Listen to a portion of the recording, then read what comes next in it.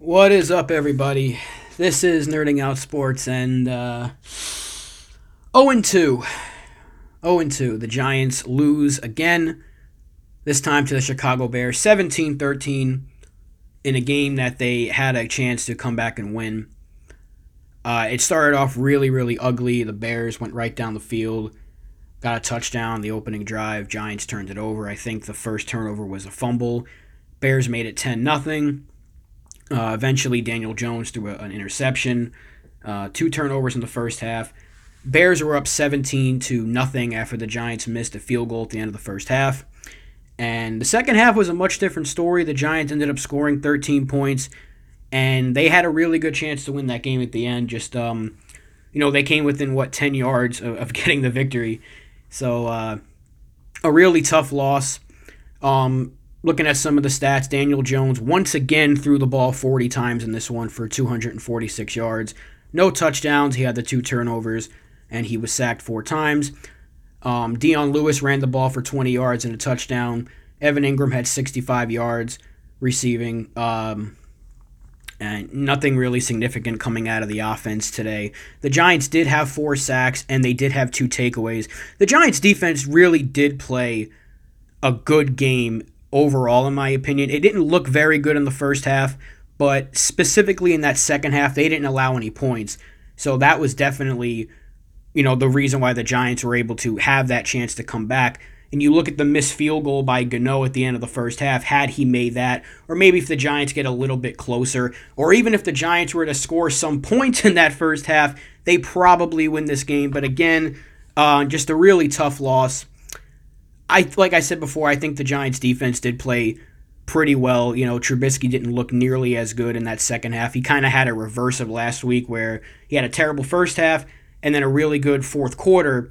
And then today he had a pretty good first half and then just disappeared in that second half. Like I said, the two interceptions, Bradbury and Julian Love. I don't know exactly who got the four sacks. I know Fackrell got one. I know BJ Hill got one. I can't remember who else got the sacks for the Giants. But they had a chance. Bears missed a field goal late. The Giants had it with about 2 minutes or a little bit less than 2 minutes to go. They were driving down the field, got some fourth down conversions, and couldn't get it done. A penalty at the end of the game. And there you have it, 0-2. Another 0-2 start for the Giants. It's something that the fan base has become accustomed to. The last 3 years, it's been the same thing. And, I don't want to say this is the same thing as usual. It certainly looked like that out of the gates. The Giants were playing bad defense. They were playing bad offense. And it looked like the same old Giants. But one thing that I think is going to remain a constant is that the Giants are going to fight. And they showed that today. They did fight back. I know almost doesn't count. But for a team that's going through this rebuild phase, I'll take it, I guess. I really wanted them to win this game because when you look at the rest of their freaking schedule, it's a very good chance they go 0-4. They play San Francisco next week. That's going to be a tough one. Then they play the Rams. Then they got the Cowboys. There's a good chance the Giants could very well be 0-5, and that just sucks. I know it's only 2 games in, but I hate to be like that.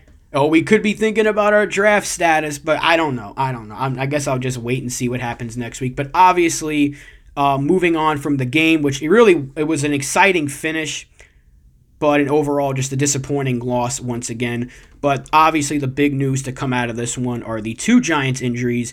First, Sterling Shepard with the toe injury. Who knows how long he'll be out, if he'll miss any time. But the big injury, Saquon Barkley, torn ACL, out for the season, you have to think. I mean, unless there's some miracle cure for a torn ACL that we don't know about that gets him back sooner. But obviously, not trying to make a joke about it, it's a very serious thing, and it sucks because Saquon, at least for a little bit today, was looking just a little bit better. He had, I think he had like 28 yards before he got hurt, and it really sucks. I feel so bad for him because he wanted to bounce back from the game last week, and he wanted to be a big part of the Giants season. Obviously, he was the guy that the Giants were going to lean heavily on, and now you really have to wonder, how does the Giants offense adjust to this? Because Dion Lewis is not the answer. Does Wayne Gallman get a big opportunity? Maybe they try to get a guy like Javon Leak back, who they let go, an undrafted rookie. Maybe he comes back and they can give him a shot. Who knows where it's going to go to, but yeah, just a really tough day overall. The Giants lose. They lose Barkley for the rest of the year.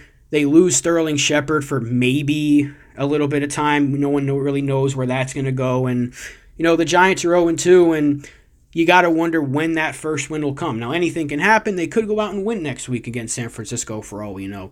But, I guess one final breakdown of this one, they did show some fight. They had a chance to win.